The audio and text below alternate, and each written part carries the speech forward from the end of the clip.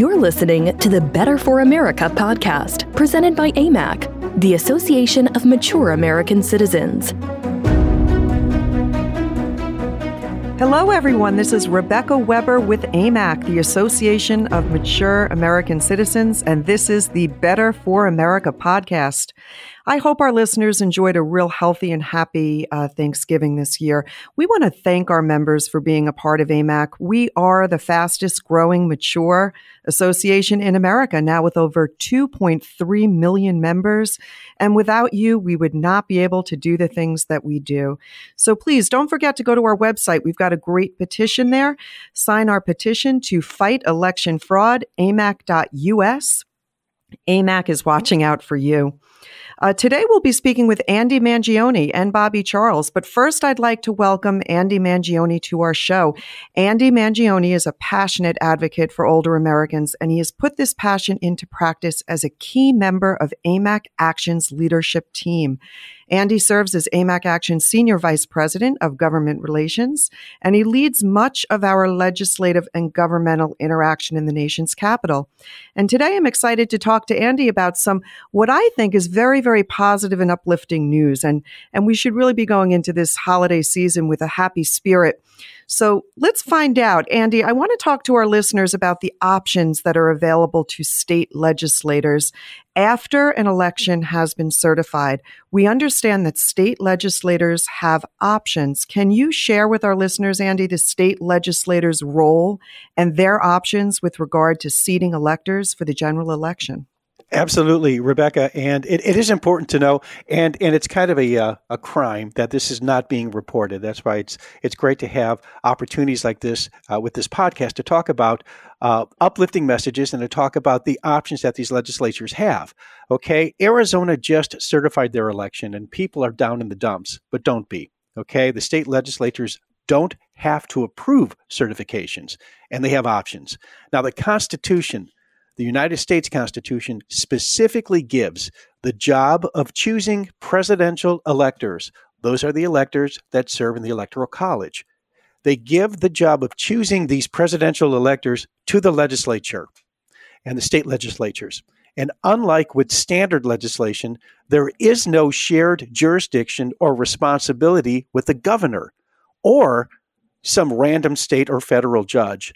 In other words, the U.S. Congress is completely cut out of the process. So are governors, so are federal judges, and it's purely the job of choosing presidential electors purely falls to the state legislature.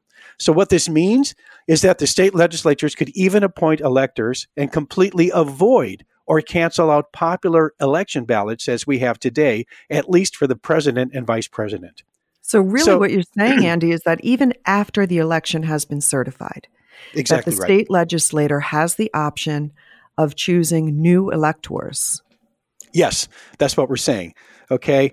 So you have to ask yourself, Rebecca, why would the Constitution even grant state legislators such power? Okay. Our founding fathers were very smart people. They understood that unlike Congress, state legislatures are the bodies that are closest and most accountable to the people. That's us. And which is unlike state or federal judges or executives. They won't wield unilateral authority. These legislators won't wield unilateral authority without some degree of consensus because they're that close to we the people. Wow. Well, that is really good to understand and to know that this election sure is not over. And I think mainstream media has really done a fine job suppressing all of the options that President Trump still has, as a pathway to victory. Our listeners do believe, as do overwhelming majority of Republicans, and even quite a large number of Democrats believe that this election was stolen.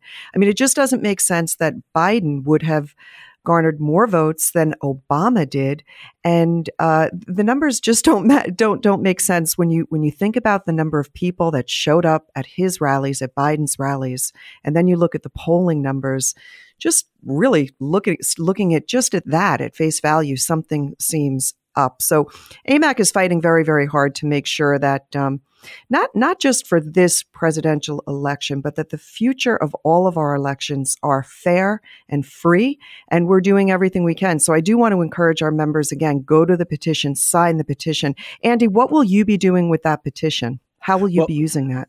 Well, we are going to utilize it in a couple of different ways. It's an ongoing effort, and as we speak today, we're just 155,000, I think, maybe more. People are constantly signing this thing. We've already sent out the first wave, and we sent the first wave of the petition to state legislatures in those 6 states, meaning Georgia, Wisconsin, Michigan, Arizona, Absolutely. Nevada, and Pennsylvania. Okay, so we sent the leaders of the respective legislatures in those states received the petition. The governors, the secretaries of state, as well as the attorneys general. Yeah, and now, this is a way that we can make sure that our membership's voice is heard, because there is such a large majority of people, a silent majority, I must say, that do truly believe the election was stolen, and that we cannot just turn a blind eye and ignore this and just say, oh, well, and throw our hands up. And so we want to make sure that our members who are very deeply affected by the way that this election really panned out, that they understand that we are making sure that you sign that petition, your name will be in the hands of those state legislators in those 6 contested states, and we'll be sure that they understand that Americans are disappointed that these states did not do the job that we all expected them to do. I mean, they have a duty to the American people, and every vote should matter and should count. So this is great. I love it. Without a doubt, Rebecca. And as I mentioned before, this is an ongoing effort. We're getting ready to send out another wave. The first wave was 101,000 signatures. Well, we've added many tens of thousands more since then. We're looking at the Department of Justice to receive the petition, and we're also going to be sending it to allies like Judicial Watch. We're also going to be sending it to, we're working on getting contacts, President Trump's legal team, Rudy Giuliani, and affiliated legal teams. I'm sorry, the teams that aren't affiliated, but parallel efforts like the one that Sidney Powell is putting together. We want to make sure that she receives this. This is like a 600-page document. And we want to make sure that the people that signed this petition are represented by the same people that are representing the president with regard to election fraud. Well, Andy, you bring me to another question. So I think we're all real curious, right? Because we're not hearing the stories when you turn on mainstream news. Can you speak to our listeners on the Trump legal team efforts and the legal actions that Sidney Powell is undertaking?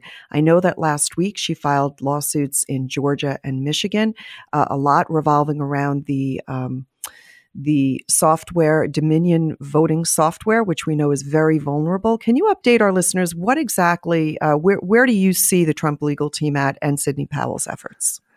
The Trump legal team alleges computer fraud, mail-in vote irregularities, invalid absentee and mail-in votes, dead people voting, people from other states voting, potential Chinese influence, and they say they have numerous affidavits and other witnesses to prove their case. Okay, so this is the main thrust. You've got Rudy Giuliani leading this effort. You've got him being assisted by Lynn Wood, if that name sounds familiar. Yes, sure. Lynn Wood represented the Covington kids in the defamation suit that he brought forth on behalf of the Covington Catholic kids last year. They are assisted by attorney Sidney Powell. Although she's not affiliated with the Trump legal team, she's nevertheless pursuing her own election fraud case. This involves machines that she says massively shifted votes away from President Trump to Joe Biden. They all say they have the evidence to prove this. They are not backing down. They will not be intimidated. This is not going to go away. This is not going to be brushed under the rug with the mainstream media saying nothing to see here. This is a concerted effort, Rebecca, to keep people in the dark, but these efforts are going on. There's a pile of evidence. Rudy Giuliani even went so far as to say that the evidence they have is of the kind that wins cases. So people just have to be of good cheer because the wheels are turning. They may not be turning as fast as we want them to, but they are indeed turning. They sure are. And I think it's just important that we remind ourselves that regardless of the outcome, that we fight for integrity, of our elections. It is just so important. It is what makes our nation great. It's what makes us a free people. It's what makes us a government of the people and by the people and for the people. And if our voice is suppressed and it can't be heard and our vote is taken away, then we are no longer the free country that we were. So AMAC promises to continue to fight on in all ways possible to ensure that future elections are free and fair. Andy, I want to thank you so much for joining us today. Appreciate your outlook and very good information on both the state legislators. It'll be interesting to see how that all pans out and ultimately what happens, but more to come. Do you think that we'll hear more on that towards, say, middle or end of December, where we'll begin to see whether or not those state legislators take action after most states are certified? I think it's happening right now. I think it's going to be an ongoing effort. Yeah, I think we'll hear sooner rather than later. Sooner rather than later. Andy, thank you for joining today. Thank you, Rebecca. My pleasure. Next up, we have Bobby Charles with us. Bobby Charles served in the Reagan and Bush 41 White Houses as Assistant Secretary of State under Colin Powell and counsel to U.S. House National Security Subcommittee for 5 years. And Bobby was a former litigator. Bobby, welcome to the Better for America podcast. Welcome back. Always a pleasure to be here. Excellent. Bobby, you are a level-headed litigator, and our listeners and the average American feels so stuck in the mud right now. We are in the middle of a process, and a lot of us don't understand what that process is. Can you speak to us about some of the specific legal situations that are occurring across these 6 contested states? Absolutely. And what a timely question, Rebecca. We're in a situation right now nationally that we have seldom ever, perhaps never, found ourselves in before. And I'll give a big picture and then a quick snapshot on some of the lawsuits in these states. The big picture is everybody in America knows today that this, at least if they're being honest with themselves, that this election is a very squirrely, curious election. Why? Because we had so many absentee and mail-in ballots, literally numbers in almost all, if not all, of the swing states that actually could determine the outcome of this election. And that is the fundamental reason why average Americans today are put in this position of not having a result, not having either Biden or Trump be decided winners. So what has come out of that is a series of open questions, really serious questions. And I like to think of them as being what we call mismal or nonfeasance. So that could be fraud at one end, and they could be negligence and just errors in judgment at the other end.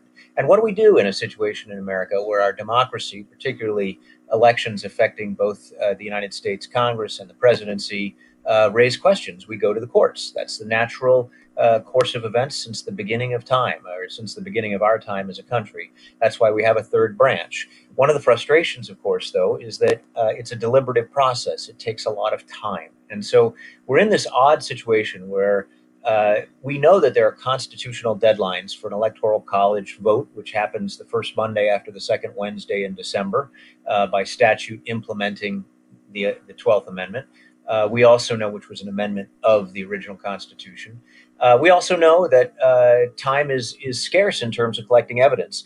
The thing I want to do is dispel some rumors out there. People say there's no evidence. Well, there's actually a lot of evidence. I've talked with affiants. I've talked in several states. I've talked with people who've signed affidavits. I've seen the affidavits. Affidavits are evidence. They're not the same as having a machine that shows you concretely that something has gone wrong, but they do present you with very significant testimonial evidence admissible in a court of law. What are we looking for right now? In each of these states, in the grand scheme of things, we are looking to see a court case get to the Supreme Court. If 2 or more states, one of them being obviously Pennsylvania, a center state, but if Pennsylvania and one other state or 2 other states end up being sufficiently in dispute, then that actually causes the Supreme Court, if the Supreme Court were to reach that conclusion, or a state legislature who is trying to send electors to the Electoral College, which happens December 6th, if any of those states come to the conclusion that it's a disputed result, or the Supreme Court finds that in 2 states it's a disputed result, now you have put Biden below the 270 number. And that means that this entire thing goes to the House of Representatives as a matter of constitutional law.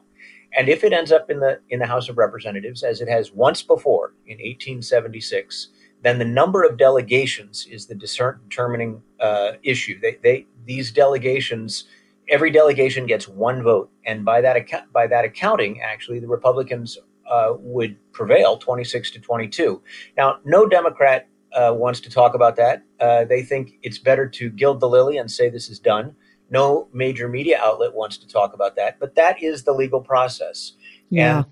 And nutshell version, these states have very specific things going on. In Georgia, I won't spend a lot of time on it, Rebecca, but in Georgia, we know that there's a real systemic question being presented with concrete physical evidence and really valid affidavits by this attorney, Sidney Powell, on behalf of a citizens group that's making a very clear statement that a particular type of voting software and machine created an error that would affect the outcome in Georgia.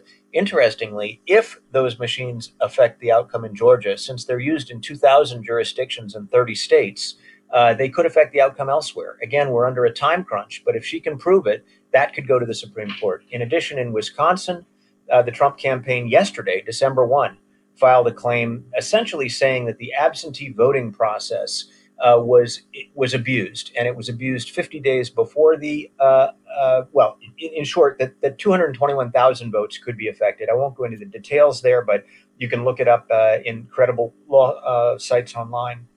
In Pennsylvania, there are several suits riding, but they essentially boil down to two questions. One is equal protection. That's a constitutional issue at the federal level in both the 5th and the 14th Amendment. And then finally, they also boil down to the question of whether or not the legislature was overrun. And that, again, if you go back to the Constitution, legislatures, not election officials, determine whether or not votes are counted or not counted, how they can be cured, et cetera. There are other in Nevada, there is a live suit right now that literally today is getting a lot of attention. But the bottom line is this. We live in a time when we are all impatient. It is in the nature of us to be impatient, and everything's moving fast, social media, et cetera, compounded by the fact that this election cycle with the COVID-19 virus led to this massive uptick in ballots that you couldn't see the person filling out and validating at the time they signed it. So overwhelming potential for fraud. And then the situation where everybody is really at each other's throats because this is an election that really matters. So in the end, I believe we should let this legal process play out. I do not think it is some kind of a hokum, some kind of the way the mainstream media is presenting it, that it doesn't have validity. I think it has validity. And I think the question is, we just need to let the Supreme Court get to the case. That's right. I mean, it certainly is a curious election indeed. We'll have to keep our eye on Georgia, Wisconsin, Pennsylvania, Nevada. There's a lot happening on there. We've got to trust the courts, as you say, and I do agree. The evidence is there. I mean, Giuliani spoke about the evidence. We've got sworn affidavits. We've got hundreds of people that saw some things going on that should never have happened. And Bobby, I appreciate you sharing this information to our listeners. And I want to remind our listeners as well that AMAC is fighting for you. We're fighting for election integrity, not just in this presidential election, but for all future elections, that every legal vote is counted, that every illegal vote, rather, is cast out. And that's what we've got to do to help protect America and keep our elections free and fair. Bobby Charles, thank you so much for being with us today, and look forward to having you back again next time. Always my pleasure. And I am so glad, Rebecca, that AMAC is out there fighting the good fight, because if there was ever a time when we need Americans who believe in the country's past and future to be vocal, it is now. It is now. Thank you.